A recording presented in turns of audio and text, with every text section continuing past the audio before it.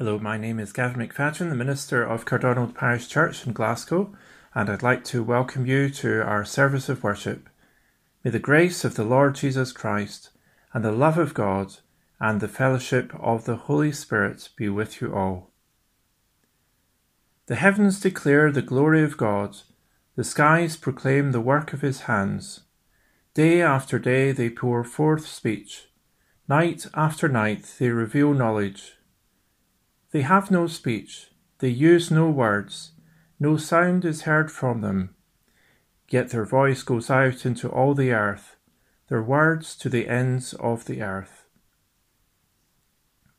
Let's worship God together as we begin with the hymn, Tell Out My Soul, the Greatness of the Lord, sung by the Cardonald Ladies Choir. If you'd like to follow along, the words are in the Mission Praise Hymn Book, number 631.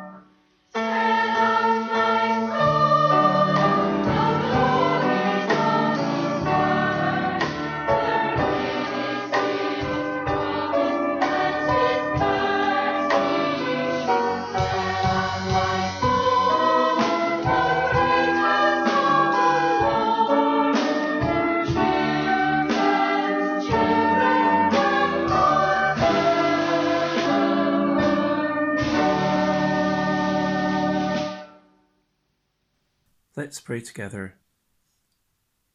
Dear God, we come to praise you this day for your greatness and goodness, for you are not only great, creating the heavens and the earth which display your glory, but you have shown your goodness to us in giving your Son to be our Saviour, to die for our sins, to overcome death, and to win the victory over the powers of evil. Thank you that through faith in Jesus our Lord, we receive forgiveness for our sins and the gift of life forever by your Spirit. Renew us in hope and joy this day, and help us to worship you and receive from your words to us, that we may live to serve you and bring your love to others. Through Jesus Christ our Lord, who taught us to pray, saying, Our Father, who art in heaven, hallowed be thy name. Thy kingdom come, thy will be done, on earth as it is in heaven. Give us this day our daily bread, and forgive us our debts, as we forgive our debtors. And lead us not into temptation, but deliver us from evil. For thine is the kingdom, and the power, and the glory, forever. Amen. Let's listen now to God's Word, read from the New International Version of the Bible. Our first Bible reading today is from Psalm 55, verses 1 to 8, and then 16 to 23. Listen to my prayer, O God. Do not ignore my plea. Hear me and answer me. My thoughts trouble me, and I am distraught because of what my enemy is saying, because of the threats of the wicked, for they bring down suffering on me and assail me in their anger. My heart is in anguish within me. The terrors of death have fallen on me. Fear and trembling have beset me. Horror has overwhelmed me. I said, "Oh, that I had the wings of a dove! I would fly away and be at rest. I would flee far away and stay in the desert. I would hurry to my place of shelter, far from the tempest and storm." And on to verse 16 to 23. As for me, I call to God, and the Lord saves me. Evening, morning, and noon, I cry out in distress, and he hears my voice.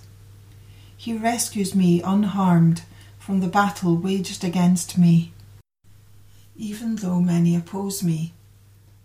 God, who is enthroned from of old, who does not change, he will hear them and humble them, because they have no fear of God. My companion attacks his friends. He violates his covenant. His talk is smooth as butter, yet war is in his heart. His words are more soothing than oil, yet they are drawn swords. Cast your cares on the Lord, and he will sustain you. He will never let the righteous be shaken. But you, God, will bring down the wicked into the pit of decay. The bloodthirsty and deceitful will not live out half their days. But as for me, I trust in you.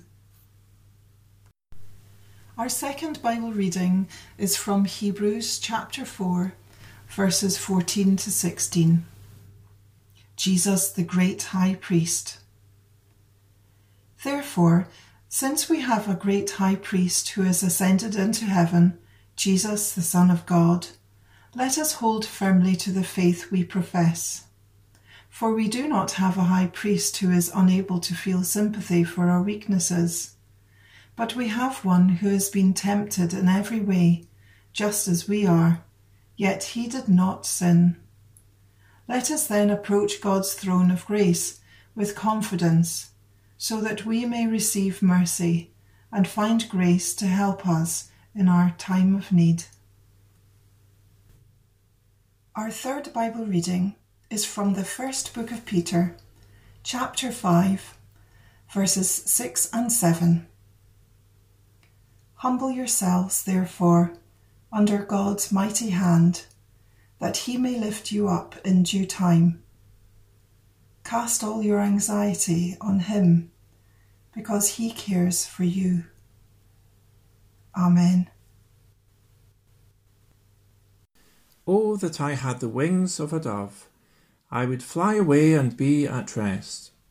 I would flee away and stay in the desert. I would hurry to my place of shelter, far from the tempest and storm. These words of the psalmist about wanting to get away from it all are words that I'm sure we've all felt at one time or another. But especially at this time when many of us have been living through lockdown for many weeks, being at home much more with limitations on our movements outside. And some of us will no doubt have thought how good it would be to be able to get away for a bit, to meet up with friends or family, to do something different from what we've been able to do until now, and maybe even to go away on a holiday. With the slight easing of lockdown in Scotland recently, last week I went with my wife Rosie to our local garden centre. As we were walking around wearing our masks and maintaining our social distance from other shoppers as best we could, I discovered that I was actually quite excited about the visit, looking around all the plants and garden items. While I usually enjoy this kind of visit, it's not usually the sort of thing I get excited about. But it was just because I was now able to do something different that I hadn't been able to do for almost 3 months. And so I was experiencing, in some small measure, a sense of release, a sense of freedom even from some of the limitations of lockdown. King David, who was the writer of the 55th Psalm, was, however, expressing something more than just a desire for a change of scene. His words were a deep, heartfelt cry of wanting to escape from the problems and troubling thoughts that seemed to surround him. He mentions in the psalm a close friend who had turned on him, someone he had had a good relationship with in the past. But now this person had said things which had caused David to be deeply disturbed. He says, "My thoughts trouble me, and I am distraught because of what my enemy is saying, because of the threats of the wicked, for they bring down suffering on me and assail me in their anger. My heart is in anguish within me. The terrors of death have fallen on me. Fear and trembling have beset me. Horror has overwhelmed me." It is, of course, possible to try and escape from our problems, to try to put them to one side, or to try and find ways of coping with them by not dealing with them directly. For some of us, being in lockdown has simply magnified things. Whether living by oneself or living with others, whether the issues that concern us are to do with our relationships with others or our own internal struggles, we haven't been able to just shake off these things by getting out or flying away, much as we might like to do. These things are before us. It's interesting how many characters in the Bible do actually try to deal with their problems by running away, by trying to escape even from God's presence. Probably the best known is the prophet Jonah. God told him to go and preach to the people of Nineveh, the city which is still around today in the country of Iraq. But because Jonah had a problem with the people of Nineveh, because he didn't like them, he didn't want to take God's word to them, and so he ran away. And he tried to go the exact opposite way from which he knew God wanted him to go. Now we know how the story turns out. Eventually God did lead him back, and he repented of his disobedience and preached to the people of Nineveh. Then, much to Jonah's annoyance and dismay, the people of Nineveh listened to God's words of warning and turned from their wrong ways of living, and God was merciful with them and saved them. Jesus told a story about a young man who wanted to run away from his problems too. The young man in Jesus' parable was bored and feeling restricted. He wanted to see the lights, to spend his share of his inheritance on doing whatever he pleased. So he asked his father for his share of the family money and ran off to a faraway land. He tried to fly away from his problems, to find freedom away from his father, who loved him.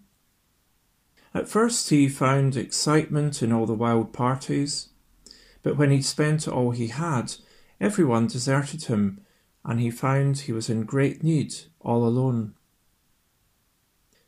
There is a happy ending. Jesus tells us that the young man had a change of mind. He came to his senses and realized that his father would at least feed him and give him shelter if he went home. But what he hadn't expected was the joy his father had in receiving him back again.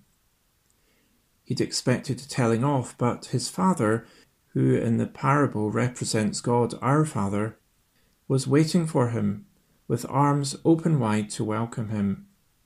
And they had a great party for this son who was lost but was found again. And Jesus' comment was, "In the same way, I tell you, there is rejoicing in the presence of the angels of God over one sinner who repents." I wonder what we do when we find ourselves having to deal with things that trouble us. When we find ourselves thinking along the lines of David in Psalm 55, "Oh, that I had the wings of a dove, I would fly away and be at rest." We have a choice to make. While we can't actually fly away from what's troubling us, we can certainly give it a try. We can try and escape the problems we're facing. We can try and distract ourselves. We can try to find comfort in other ways. For example, it might be comfort eating or watching too much television. Or it might be something more destructive to our well-being that we do to try and distract ourselves from our troubles and our painful thoughts. But like the lost son who went away in Jesus' parable, sooner or later we're going to find that running away from our troubles isn't a solution. So what are we to do? I'd like to tell you what David, the one who really wanted to get away from his troubles, did. He said, "As for me, I call to God, and the Lord saves me." And later on he says, "Cast all your cares on the Lord, and he will sustain you. He will never let the righteous be shaken." David is basically saying, I know how awful it is to feel the troubles of the world around me. I know how upsetting it is to have even someone close turn against me and make my life a misery. I know how it is to feel the desire in every fibre of my being, crying out, I must get away, I must flee far away from my troubles and find a place of shelter. Yet even though that's what's happened to me and that's how troubled I feel, yet I will call to God. I'm sure many of us will have heard it being said over and over that we can take all of our lives to God and He'll help us because He cares for us. But the thing is, we don't always do that. We very often try another way of dealing with things. Sometimes that's by trying to avoid dealing with the things that face us, seeking distraction or comfort in other ways to help us not to think about it at all. Or we might try to face up to our troubles and deal with them on our own without bringing God into it. Why is that though? Why don't we always come to God first? Why don't we ask Him? One reason is we make the storm bigger than God. We think that whatever it is that's troubling us is just too big for God to help us with. Another reason might be that we don't think God really wants to help us. Maybe we're struggling with guilt or shame over our failures to deal well with the difficulties that we're facing. Maybe we think that God's angry with us or not interested in us. Maybe we think that God expects us to sort ourselves out first before coming to Him. Whatever our reasoning has been, today God wants us to know this. He is greater than all the storms we can ever face. He knows all our weaknesses, our struggles, and our failures. But He isn't waiting to tell us off. He isn't waiting for us to try to sort ourselves out first. Instead, He wants us to know His arms are open for us. He wants us to know that He understands all that we're going through, and He only has love and concern for us because He cares for us so much. Remember what we read in Hebrews chapter 4. God knows our weakness. He knows the temptations and challenges we face, because He has also faced them through Jesus, who, we're told, has been tempted in every way as we are, yet was without sin. And so, as we read, we may approach God's throne of grace with confidence, so that we may receive mercy and find grace to help us in our time of need. How do we respond then? How do we find God's help in our troubles? Peter, in his first letter, gives us 2 steps. First, he says we need to humble ourselves under God's mighty hand so that he may lift us up in due time. Essentially, that means we say to God, God, I can't do this by myself. Please help me. We're humbling ourselves by acknowledging God is able to do what we can't, that by his mighty hand, he'll lift us up in due time. It's about putting our trust in God and letting go of the illusion that we can sort everything out by our own strength. The second step is this: cast all your anxiety on him because he cares for you. We offload to God all that's on our hearts, all that's in our minds, all the troubling thoughts, all the things that distress us. Because as we do this and keep doing this, we begin to discover the truth of God's care for us, as he lightens our load and infuses our hearts with the peace and joy of his loving presence by the Holy Spirit. Our Lord invites us to bring all of us to him.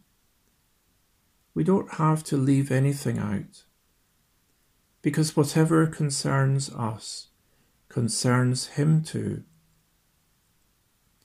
As the American minister Henry Ward Beecher wrote, prayer covers the whole of a person's life. There is no thought, feeling, yearning, or desire, however low, trifling, or vulgar we may deem it, which, if it affects our real interest or happiness, we may not lay before God and be sure of his sympathy. His nature is such that our often coming to him does not tire him. The whole burden of the whole life of every person may be rolled onto God and not weary him, though it has wearied us. Let us then approach God's throne of grace with confidence, so that we may receive mercy and find grace to help us in our time of need. Amen. Let's pray together. Loving and gracious God, we thank you for the good news of Jesus Christ, your Son, our Saviour, that you have come to us in our need and in our trouble, and offered your strong hands to lift us up, to cleanse us from our sins, to cover us with your loving presence, and to strengthen us to live for your glory, as your children, called to be lights for others, to the life and hope of Christ our Lord. Mighty God, we acknowledge that there are many troubling things around us, things which seem too big for us to take in, or know how we should respond. Give us grace and wisdom to live with love and compassion, and to be channels of your peace and healing to a broken and hurting world. Lord, as we continue to pray for your mercy and deliverance for us from all our troubles, and especially from the coronavirus pandemic, we ask for your special grace for all who care for the sick and the vulnerable, and for your wisdom and enabling for all in positions of leadership to know how to act in an ever-changing and challenging time. Compassionate God, we pray now for all known to us who are in need of your comfort and healing and peace. We remember especially those who grieve, those who are sick, and those who are troubled in body, mind, or spirit. Thank you, Lord, for your everlasting care for all your children, and the hope we have that you are making all things new. Through Jesus Christ our Lord, our great Shepherd and King, in whose name we pray. Amen. Our closing hymn is "The Lord's My Shepherd," the 23rd Psalm, to the tune by Stuart Townend, sung by the Cardonald Ladies Choir. If you'd like to follow along, the words are in the Mission Praise Hymn Book, number 1008.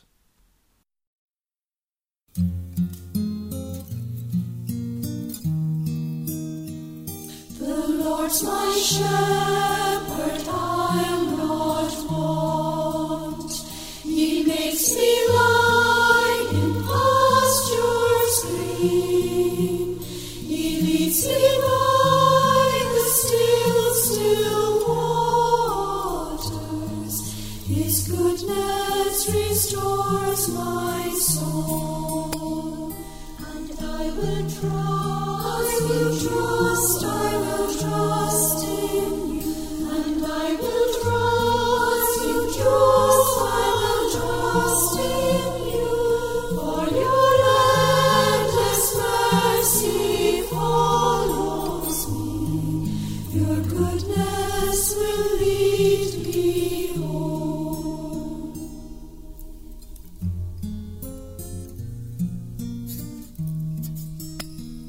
He guides my ways in righteousness, and he anoints my head with oil, and my cup it overflows with joy. I feast on his pure delights, and I will trust in you, and I will trust in you, for your endless mercy follows me.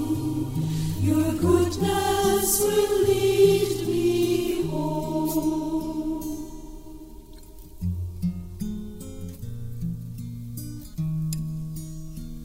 And though I walk the darkest path, I will not fear the evil one, for you are with me, and your rod and staff are the comfort I need to know.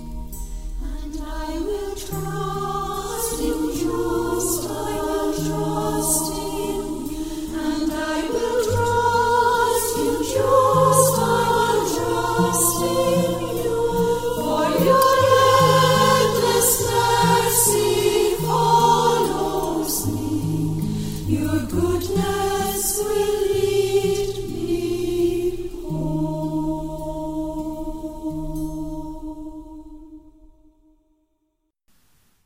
We close our service now with a blessing and affirmation of praise to God. May grace and peace be yours in full measure from God the Father, the Son, and the Holy Spirit.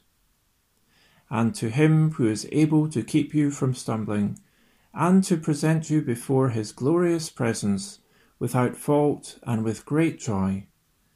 To the only God, our Saviour, be glory, majesty, power, and authority, through Jesus Christ our Lord, before all ages, now and forevermore. Amen.